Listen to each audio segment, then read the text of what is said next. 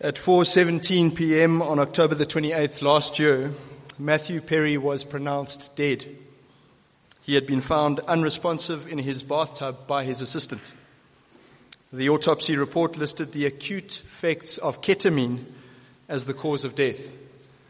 He was 54 years old. And the reason we're speaking about him is the song we just heard. You have the lyrics to that song on this little leaflet on your seats. It's not a particularly good song, is it? It's a bit of an earworm. Once it's in there for the rest of the week. But it became an anthem of the age in the 1990s because it was attached to a show called Friends, which I presume doesn't need much introduction. Quick survey, who's heard the song? All right, who has watched at least one episode of Friends? Okay, now true confessions. Who's watched all 10 seasons? All 10 seasons more than once. Okay. For 10 seasons and 236 episodes, that song was the signal for millions of people around the world to run through to the living room and book their seat on the couch. And the song fits the show so beautifully because they both have this very simple message. We all need a true friend. A friend who's going to be there for us, no matter what. It's a message that resonates with all of us. It touches a nerve deep within us because we all feel that need. That is a profoundly human need. No single person illustrates that need better than Matthew Perry, one of the stars of the show. In 2022, he published his memoir called Friends, Lovers, and the Big Terrible Thing. What really struck me about this book is its honesty. This is an honest account of a life of deep personal struggle. It seems that his death was at least indirectly caused by that struggle, though God alone knows exactly how he died and why he died. At a superficial level, the struggle itself is a puzzle. I mean, what was there to struggle about? Let's think this through. He was one of the leading lights in one of the most popular TV shows of all time. Friends got more than 60 Emmy nominations. 52 million Americans watched the final episode. That's the same as the whole population of South Africa at the time. In the year 2000, Perry himself was the star of the number one TV show in the US and the number one movie in the US at the same time. There's only one other actor who's ever achieved that feat. And of course, the success paid well. Perry's estimated net worth at the time of his death, and bear in mind, he wasn't frugal. He didn't count the pennies, was $120 million US. Of course, he lived the life to match. To give you an idea, at one stage he bought a luxury condo from Elton John and sold another one to Rihanna. As you do, you know. That was his social set. Those were the circles he played in. His love life was equally star-studded. He dated Yasmin Bleeth from Baywatch, Lizzie Kaplan from Mean Girls, and Julia Roberts, whose CV doesn't need to be attached.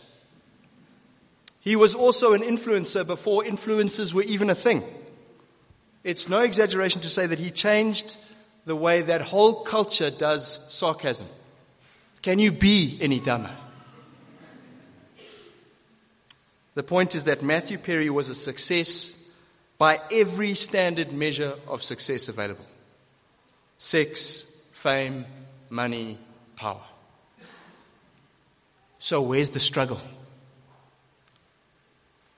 If you are puzzled, so was he. He thought fame would be enough. This is how he put it in the book. I was pretty sure fame would change everything. And I yearned for it more than any other person on the face of the planet. I needed it.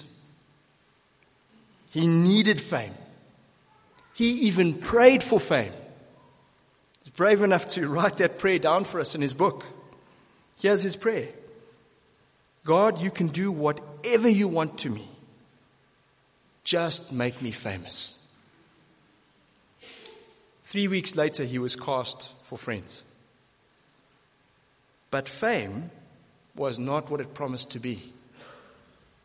Years later, he was talking to his estranged friend who actually turned down the role of Chandler in Friends. Can you imagine? Being the actor who turned down the role of Chandler. That's like the record company who rejected the Beatles. Anyway, here's the conversation between the two of them.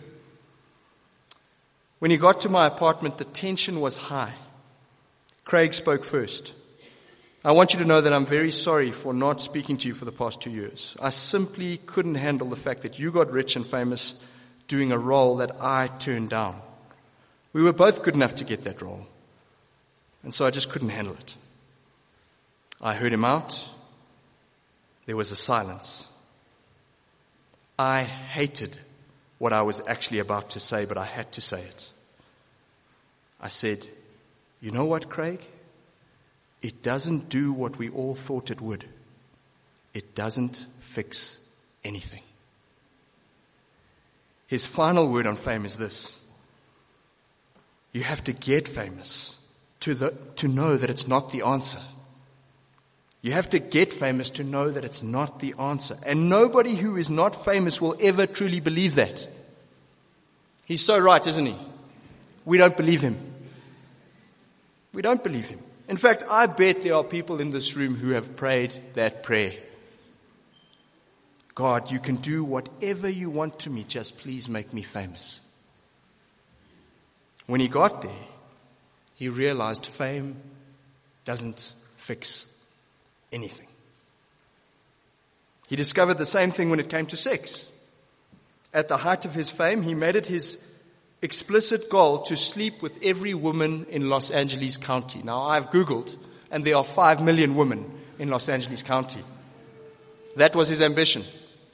He describes his pitch like this. Because of this huge star thing, I had no problem getting dates. And this is how I opened each and every one of them. Hi, sorry I'm late. You look great, by the way. I've been so excited to finally meet you. But because I don't want to get off on the wrong foot here, I want to be as transparent as possible. I am an open book. Ask me anything, I'll tell you the truth.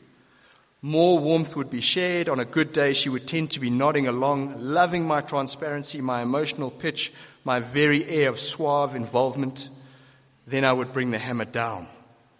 I'm not sure what you're looking for, but if it's any kind of emotional attachment, I am not your man. I am not going to call you every day. I am not going to be your boyfriend. But if it's fun you're looking for, then I am your man. He goes on to write that great 20th century philosopher Cyndi Lauper was right when she said girls do in fact just want to have fun. He evaluates his success with women. This is what he writes. I barely need to point out that the best you could say about all this was that at any point you could exchange my head for a donkey's ass and no one would tell the difference. What I was proposing was just a giant waste of time. Sex is great and everything, but I think I would be a much more fulfilled person now if I had spent those years looking for something more. In a life riddled with mistakes, this may have been my biggest one, and mistakes are hard to undo. During that time, I met at least 5 women that I could have married and had children with. Had I done so just once, I would not now be sitting in a huge house overlooking the ocean with no one to share it with, except a sober companion, a nurse, and a gardener twice a week. How desperately sad. Fame was not the answer. Women were not the answer. Was money the answer? He was determined to try and find out. He bought houses and cars like you and I buy bread and milk. When things got bad, he would just move house. He would just exchange one mansion with an ocean view for another mansion with an ocean view. He would just change the geography. He would just move. The problem, in his words, is that wherever you go, there you are. Fame, sex, money, nothing seemed to work. He had everything, But he still lacked something. He still lacked the most important thing. Fame, sex, money simply couldn't fill the hole inside. And so from very early on, he tried to fill that hole with something else. Again, here's how he tells it. I'm constantly filled with a lurking loneliness, a yearning, clinging to the notion that something outside of me will fix me. But I had everything that the outside had to offer. Julia Roberts is my girlfriend. It doesn't matter, you have to drink. I just bought my dream house. It looks out across the whole city. Can't enjoy that without a drug dealer. I'm making $1 million a week. I win, right? Would you like a drink with that? Why, yes, I would. Thank you very much. I had it all. But it was all a trick. Nothing was going to fix this. Please don't misunderstand me. All those things were wonderful. They just were not the answer. Because Perry couldn't fix himself with things outside like sex, money, or fame, because he couldn't answer the key questions of life, because there was a hole that wouldn't be filled from very early on, he tried to fill that hole with alcohol and drugs. He started drinking when he was 14. By his early 20s, he was drinking every single night.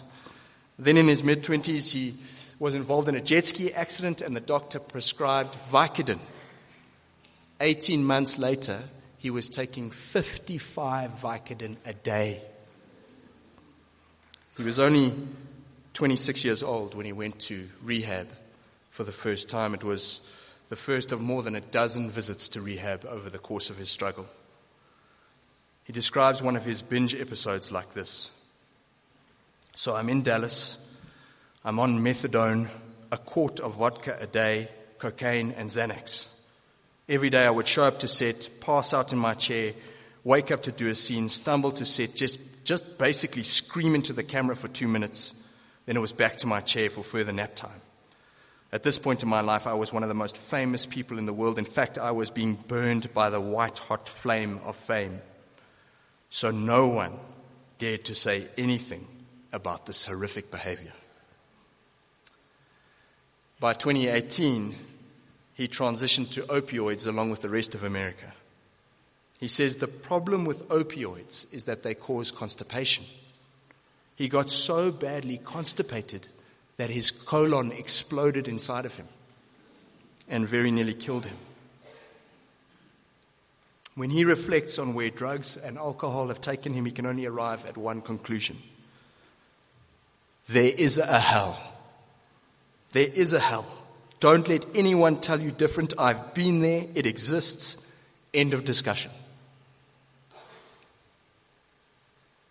So why did he drink? What drove him so relentlessly into drugs and alcohol? What was this hole that he was trying so desperately to fill? Of course, only he can answer the question. And here's his best attempt. I can't decide if I actually like people or not. People have needs, they lie, cheat, steal, or worse, they want to talk about themselves. Alcohol was my best friend because it never wanted to talk about itself. It was always just there, the mute dog at my heel, gazing up at me, always ready to go on a walk. It took away so much of the pain, including the fact that when I was alone, I was lonely. And when I was with people, I was lonely too. It made movies better, songs better, it made me better. It made me comfortable with where I was instead of wishing I was somewhere, anywhere else. It took away being an outsider in my own family. It allowed me to control my feelings and in so doing control my world. Like a friend, it was there for me. Like a friend, it was there for me. How ironic. All the superstar of Friends ever wanted was a friend. Someone who would be there for him. Someone who, in the words of the theme song, would know me. Someone who could see me. Someone who knows what it's like to be me. He wanted what we all want. He just wanted to be truly loved. Towards the end of his book, Perry puts it like this. I want a connection. I want a connection to something bigger than me because I'm convinced it's the only thing that will truly save my life. The superstar of Friends wanted a true friend. He couldn't find one in sex or money or fame. He couldn't find one in the crowds of people that were always around him, worshiping him. He found a friend in alcohol, but alcohol was a false friend. It betrayed him and sold him into hell. And then he was found dead in the bath by a paid assistant, age 54. It's a really sad story. But because he's so honest, there's so much there we can empathize with. There's so much there that is our story, if we're honest. There's so much there we can learn. Especially when we put this story alongside a similar story from the Bible. And it's there on your seat. If you'll just grab this leaflet. Let me read it for us. It's got Mark 10 in bold at the top of the page. As Jesus started on his way, a man ran up to him and fell on his knees before him. "Good teacher," he asked, "what must I do to inherit eternal life?"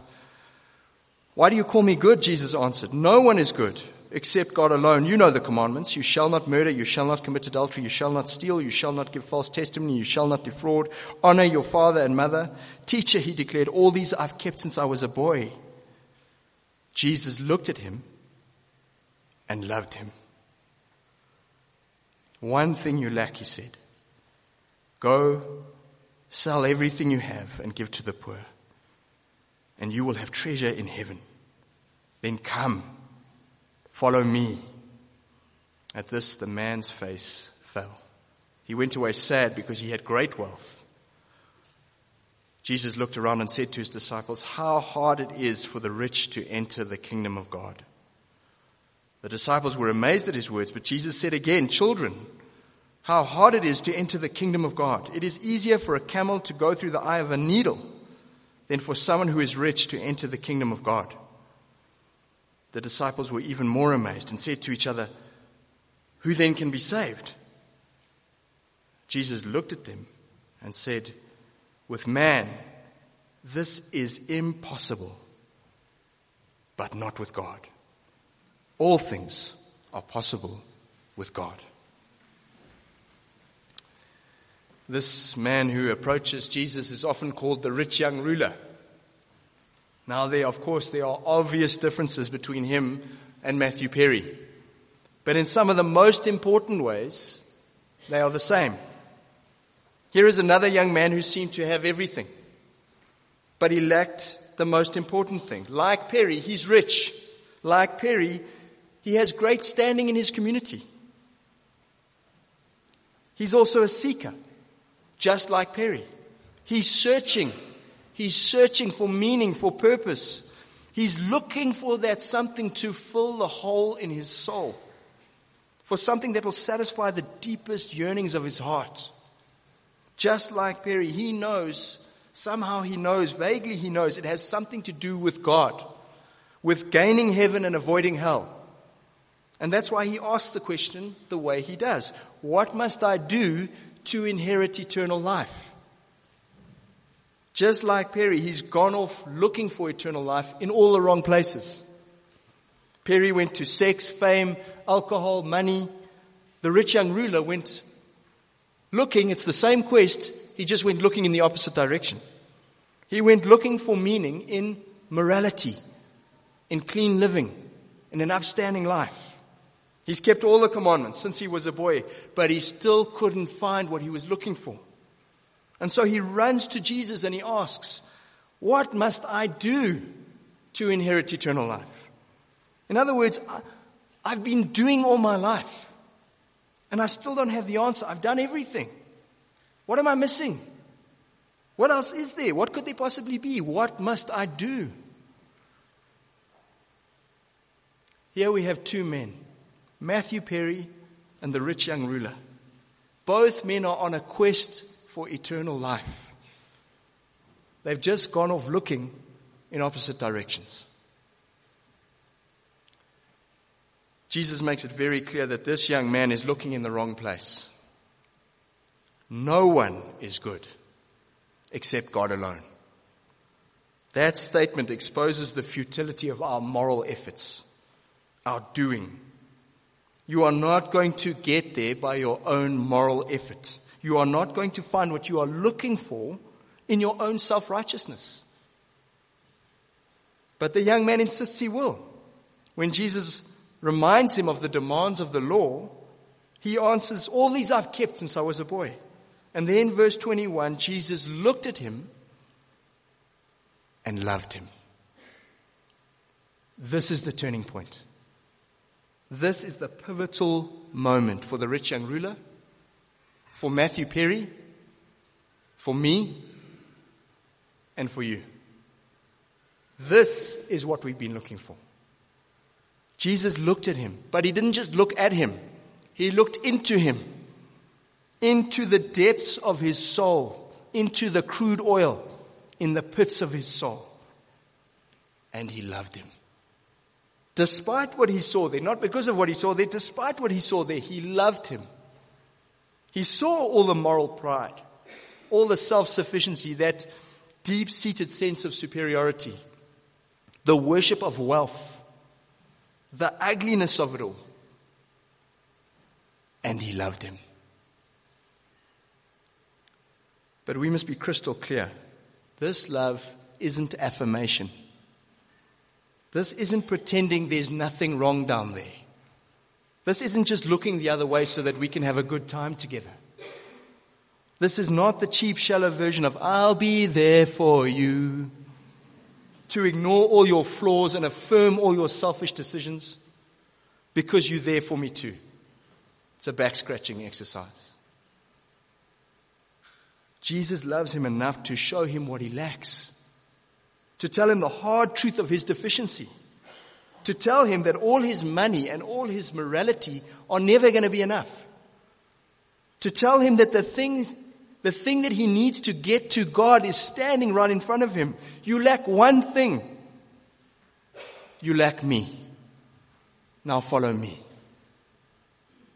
Leave all your moral wealth and your material wealth behind. They're not going to get you there. They're just going to weigh you down. They are not the answer. They are not what you are looking for. In the words of Matthew Perry, they are not going to fix anything. They are not enough. The rich young ruler finds this truth too much to bear. He counts the cost, and the cost is too high. His whole life he has been enough, and he's had enough. And here he is confronted with the fact that he will never have enough or be enough. The only way to purpose, to meaning, to satisfaction, to heaven, to eternal life, to God, is through Jesus. He's the only way. Jesus loved him enough to tell him that truth. But it was too much for him to bear. It was also too much for his own followers to bear. Look at verse 26. The disciples were even more amazed and said to each other, who then can be saved? They are perplexed by this whole thing. If this man, who kept the commandments, this upstanding, well-respected moral leader in our community, if he doesn't get in, who gets in? If Matthew Perry, with every advantage in life and virtually no limits, if he can't find happiness, who can? Jesus' answer is both chilling and comforting at the same time.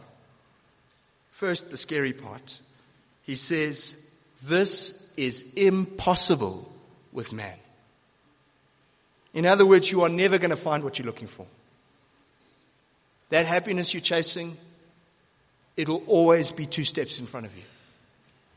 You cannot satisfy the deepest desires of your soul.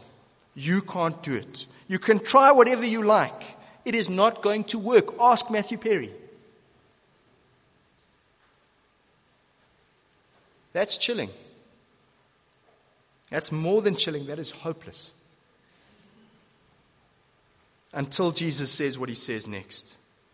Jesus looked at them and said, with man this is impossible, but not with God. With God, all things are possible. You can't, but God can. Now those words are a great comfort, but they do leave us with a question. How? How is this going to be possible with God? What exactly is he going to do to fulfill the yearnings that are deep within my soul? If we can't find what we're looking for, if no amount of fame or sex or money or moral performance is enough, what is it going to take? How does God satisfy the deepest desires of our souls? It's not what we might think. He doesn't do it with an act of power. Of course he could. He's God, but he doesn't. He does it with an act of love. With man, this is impossible, but not with God. All things are possible with God. The next time Jesus says these very same words, he's in the Garden of Gethsemane, just before his execution, and he's praying. Listen to his prayer. Abba, Father, everything is possible for you. Take this cup from me. Yet not what I will, but what you will. The cup that Jesus is trying so desperately to avoid is the cup of God's judgment on human rebellion. It's the hell that Matthew Perry just put to his lips and tasted. It's the mess we make by worshiping fame, sex, morality, anything and everything but God himself. Jesus takes that hell and he drinks it down to its dregs. And then he gives us the cup of the heavenly banquet. He takes that hell on himself and he gives us the heaven that belongs to him. He trades places with us. And he does it out of love. And because he's trading heaven for hell, there is no greater act of love. Because he's doing this not for deserving people, but for selfish, self-righteous people like you and me, there is no greater act of love. Because he's actually looked down into us and seen the crude oil in the pits of our souls. He's looked right down to the very bottom and loved us anyway, to hell and back. There is no greater act of love. Jesus is the friend we're all looking for. He's the love we are thirsting for. As Matthew Perry put it, he is the connection to something bigger than ourselves that will truly save us. I don't know if Matthew Perry ever found Jesus. I hope and pray that he did. There were some promising signs in the book, but God alone knows. It seems the rich young ruler missed his chance. As Billy Graham said of him, the young man came with the right question to the right man and got the right answer, but he made the wrong decision. He made the wrong decision. You don't have to. Matthew Perry and the rich young ruler, they've made their choices. They've run their races. Yours is still in front of you. You are at a crossroads in life this morning. Jesus is standing in front of you this morning and he's looking at you. More than that, he's looking into you, down into your soul. He sees everything, but he loves you anyway. He loves you enough to tell you it's impossible for you to make it on your own. He also loves you enough to make it possible on your behalf and in your place. Jesus loved you all the way to the cross. He's the friend we've all been looking for. Now he's looking at you. He's looking into you. He's loving you. And he's calling you to follow him into eternal life. This morning, you have a decision to make. You have a choice to make. What's it going to be?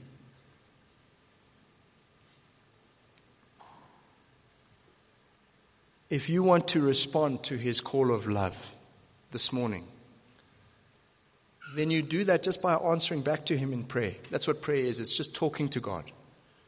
If you want to respond to Jesus' invitation to come to him this morning and be loved and experience the kind of love you have never experienced, then all you have to do is pray. And I'm going to pray a prayer that's for you. If you want to respond to Jesus this morning, this prayer is for you.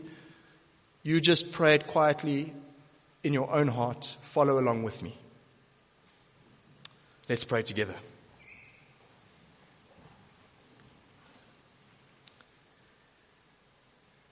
Father God, I realize that all my life I've been searching for you. I've been looking in all the wrong places.